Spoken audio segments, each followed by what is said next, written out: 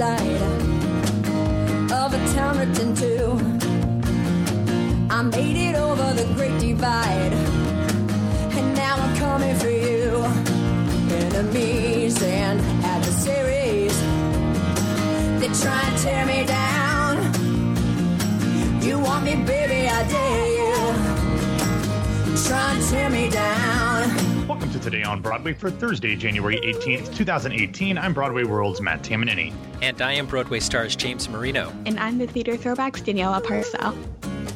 At the end of this episode, we will have, I think, James, right, a small clip of our interview with the fantastic and super busy Tony winner Lena Hall. The full episode is going to air on Sunday on This Week on Broadway because it is a full interview.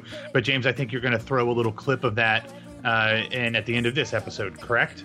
Yes, we'll throw 5 minutes or so at the end of this episode so you can listen to some of our conversation with Lena, then tune in on This Week on Broadway on Sunday for the rest of it, about 30 minutes or so.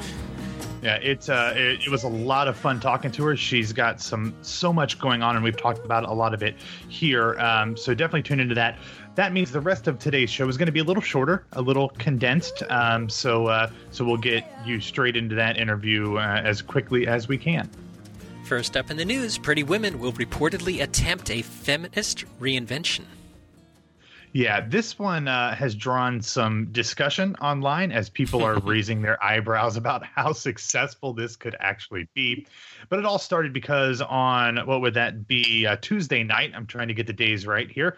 Tuesday night, the New York Post's Michael Riedel reported that the creative team behind the musical has been consciously making changes to the 1990 film's structure and characters to update it for more modern sensibilities.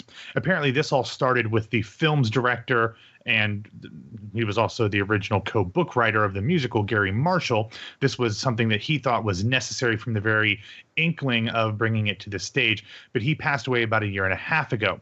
The rest of the creative team has carried on with his vision ever since.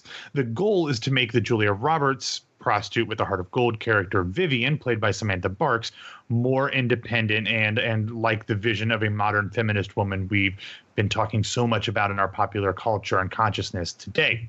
One of the major changes towards that goal will be very evident early on is that even before Vivian meets Edward, the Richard Gere character played on stage by Tony winner Steve Kazee, she decides to give up the oldest profession rather than after he, quote unquote, rescues her in the film.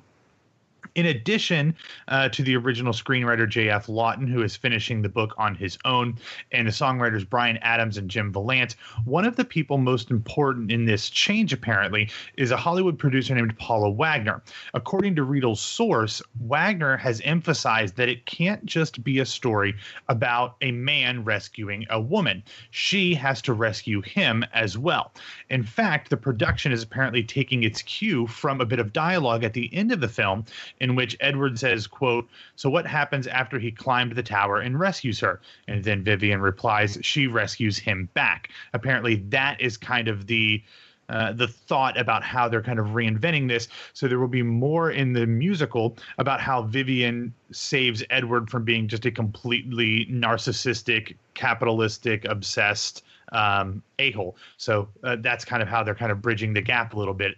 There will apparently also be changes to the scene where Edward's colleague forces himself on Vivian to make it quite clear, with no ifs, ands, or buts about it, that Vivian can take care of herself. I am already in pain imagining what Riedel could have meant by that hint.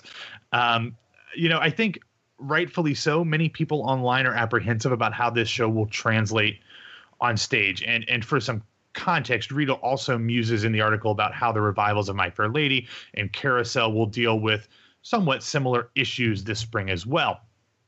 But I saw a lot of people yesterday online saying things like, there's definitely a story to be told about balancing feminism and sex work, but I just don't know if Pretty Woman is the show to tell that story. And I get their point.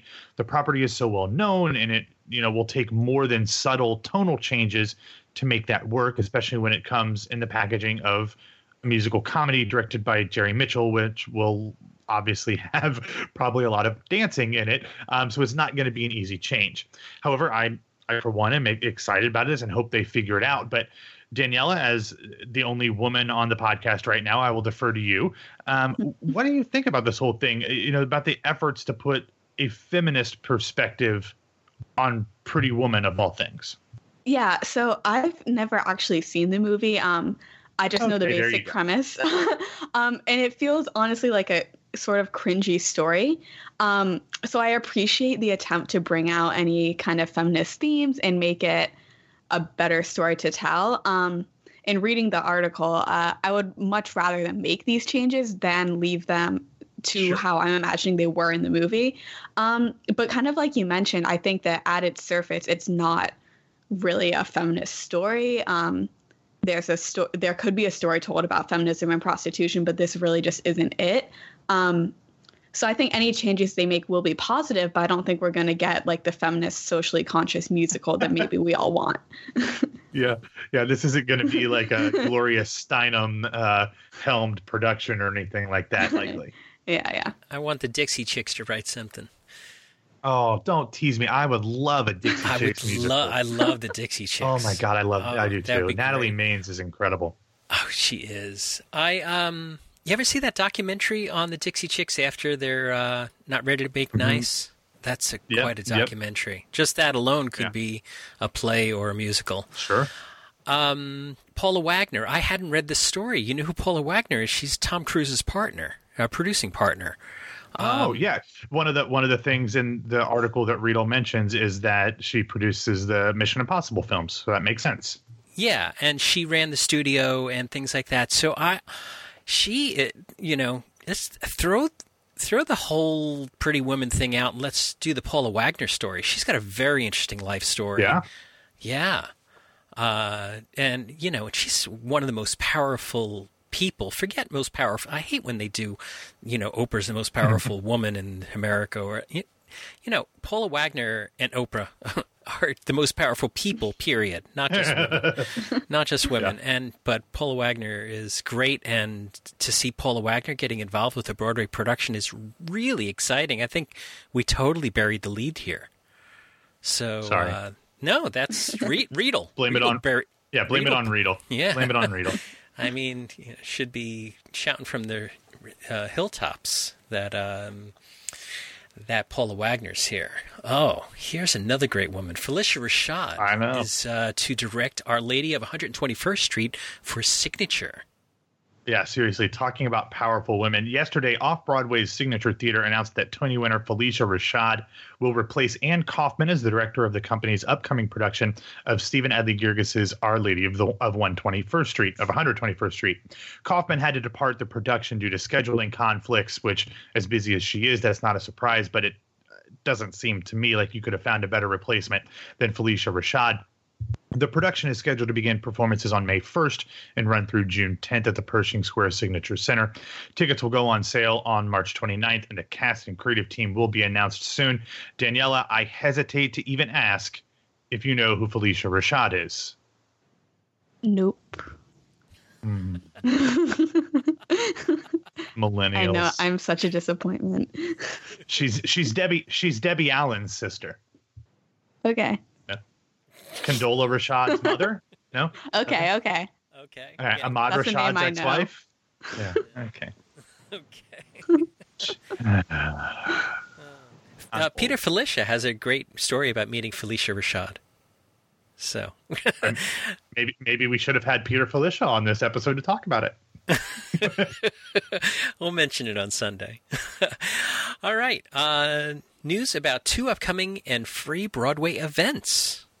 Yeah, 2 events, one very cool, the other that is incredibly sweet and a wonderful cause, but that I would never in a million years participate in unless you gave me like 7 or 8 figures. The not creepy one is that we'll get to the creepy one, but the not creepy one is that as La Mama will continue its season-long celebration of the life and work of the late Sam Shepard, they will be presenting Weekend with Sam 2 days of readings and excerpts from Shepard's plays, prose, and poetry. Directed by, collectively, Neil LaBute, Lois Weaver, Scott Whitman, and Joel Zwick. These free readings, will be open to the public on February 3rd and 4th, and they will have a pretty impressive lineup of stars, especially Saturday, no offense to the people on Sunday. But Saturday will feature Matthew Broderick, John Slattery, the wonderful and absolutely underappreciated J. Smith Cameron, Aaron Markey, Phil Burke, and Monk Hopper. Sunday will feature Peggy Shaw, Harry Mann, Zach Siegel, Fred Weller, and Gia Crovatin. As this will be a hot ticket, especially since it's going to be free, you can begin making reservations this coming Monday at www.lamama.org.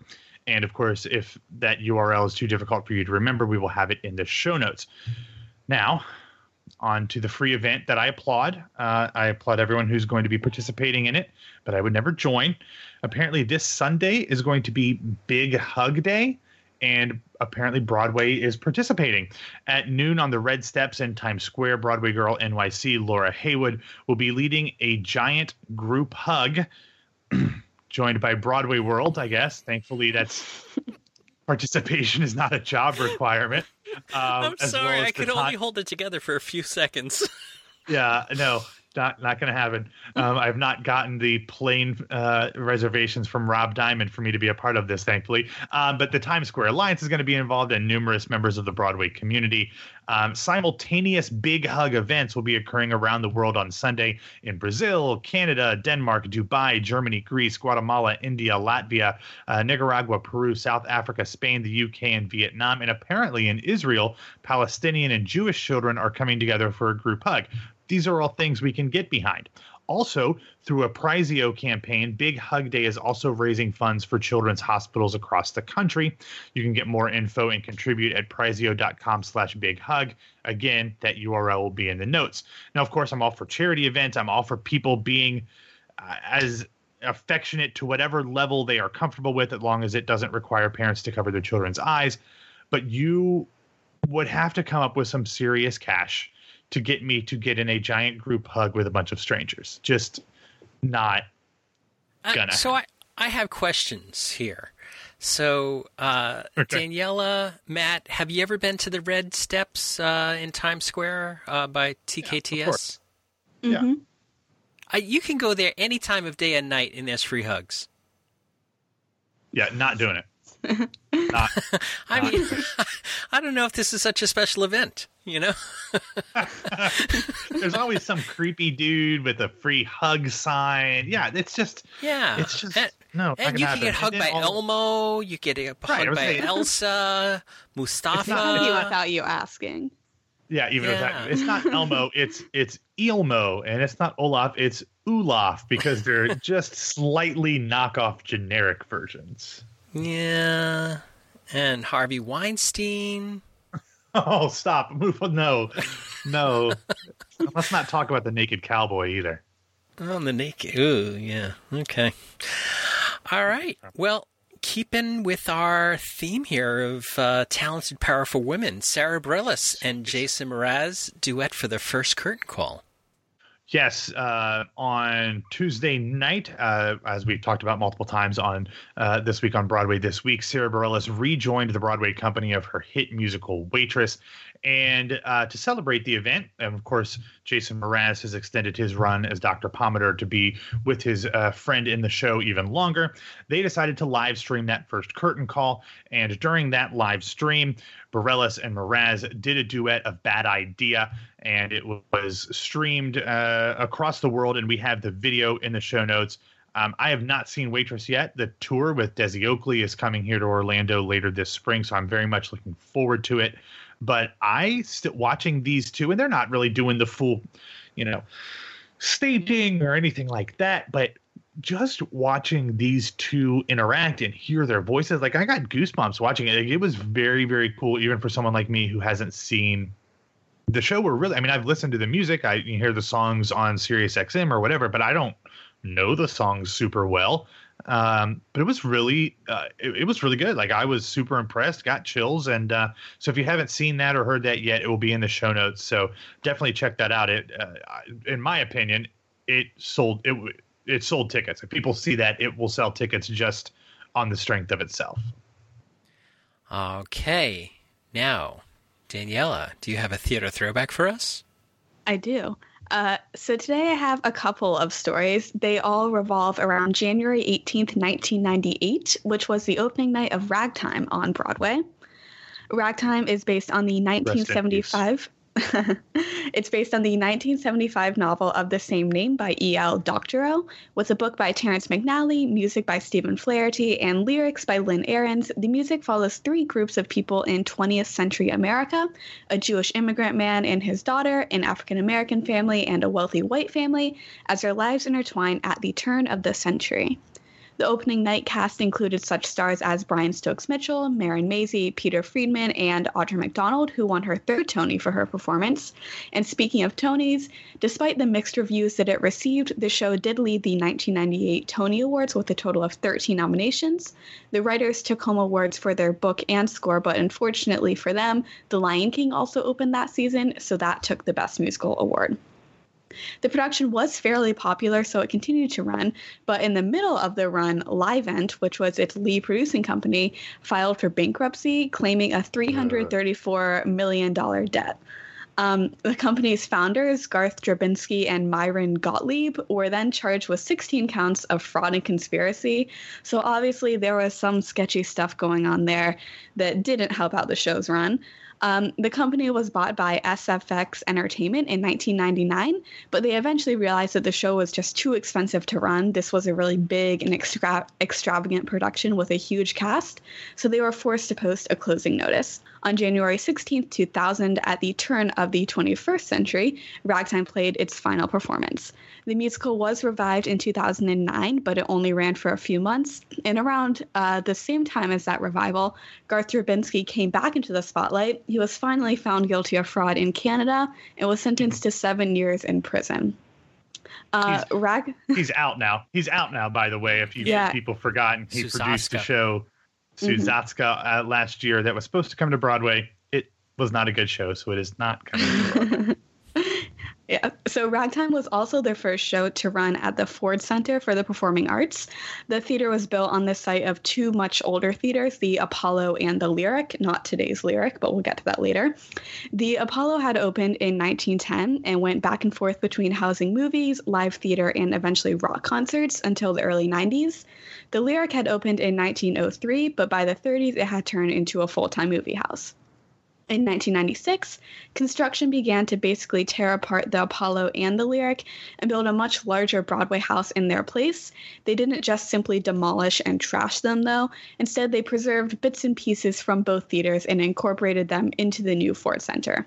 As I mentioned, the Ford Center officially opened in January 1998 with Ragtime. It was later renamed the Hilton Theater and then briefly the Foxwoods for its run of Spider-Man.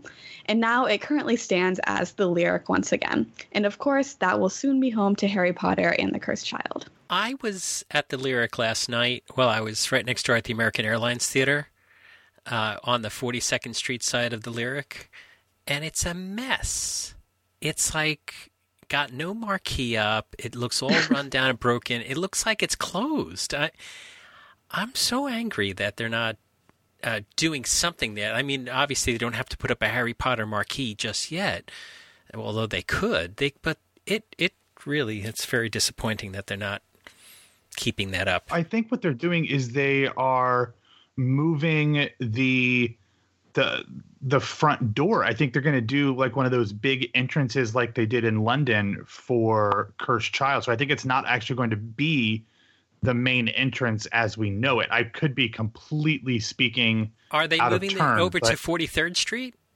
I believe they are. Because 43rd, there's an entrance on 43rd Street. Maybe they're just not going to use the 42nd Street entrance, but I believe that's the case. It's got a marquee that the glass is removed from it. You could see the fluorescent bulbs behind it and things. It just looks like it's abandoned. I don't know. Maybe maybe it's just the weather. Maybe it's just that show that I saw that I didn't like. Yeah, I'm sure you'll talk about that on Sunday. We'll talk about that on Sunday, yeah. All right, why don't you get us out of here? All right, well, before we get to the Lena Hall interview, thanks for listening to Today on Broadway. Follow us on Facebook and Twitter at Broadway Radio, and you can find me on Twitter at BWWMatt, and subscribe to Some Like It Pop on iTunes, Stitcher, or Google Play.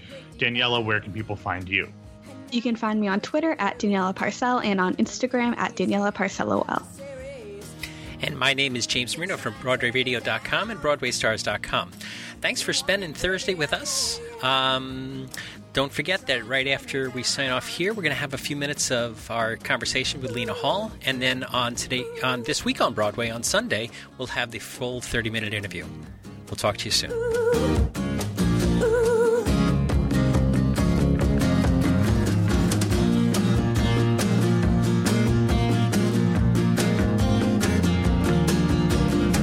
I rose from off of the doctor's slab, like Lazarus from the pit.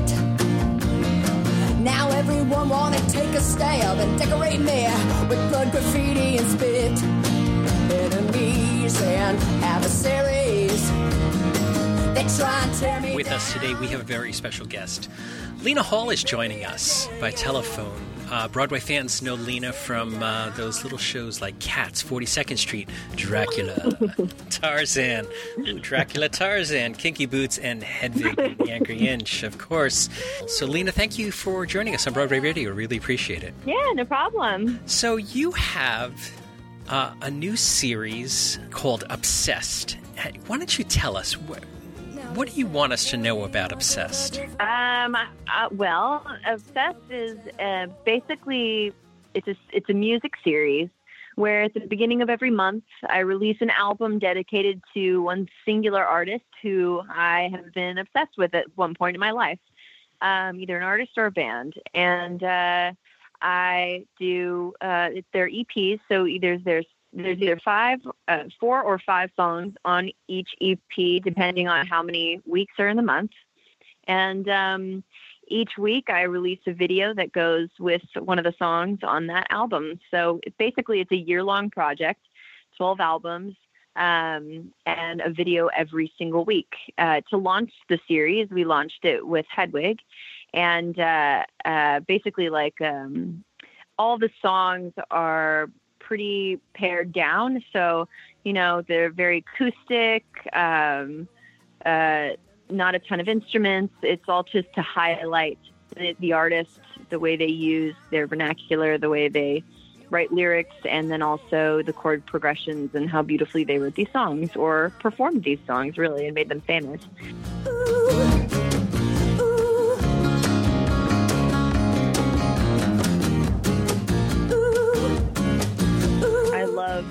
I love where I am right now.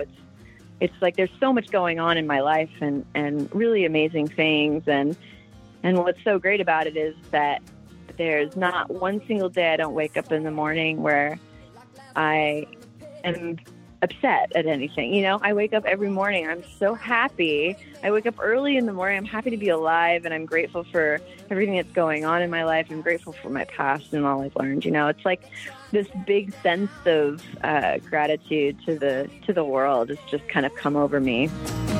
Try and tear me down. You're talking about how happy you are and how focused you are. I would imagine you would have to be very focused to do everything that you're doing. We've talked about Obsessed, we talked about Snowpiercer, but I'm not sure. It kind of seems like right now the biggest thing that's about to explode for you is this movie Bex. This seems like this is something that is just another thing that you add on to the albums and the TV show, that it's just kind of like your career is blowing up in so many different other ways. Yeah, this is the perfect scenario for me. I mean, when I got this script, I didn't think much of it, but watching the film, so I've watched the film now 5 times in theaters, and every time I watch it, I'm like, oh my God, I was living that life. It's interesting it didn't really click when we were filming, but there's an undertone of alcoholism in the film, and my character is basically fighting with that family disease, and And that was something that, like, looking back on, I'm like, oh, I was fighting through that same thing. There's an interesting thing where it's like life imitating art, or art imitating life. Yeah. But, for me, there's always these parallels that I don't see it in the moment until after I'm out of the project. Then I'll see parallels. Like, I never saw parallels between me and Yitzhak, like, why would I? And then when I left the show and I looked back on it, I was like, oh, there were many parallels happening at the same time with that character and in my life. So what's interesting is Bex was definitely like a parallel to my own life that I was kind of fighting.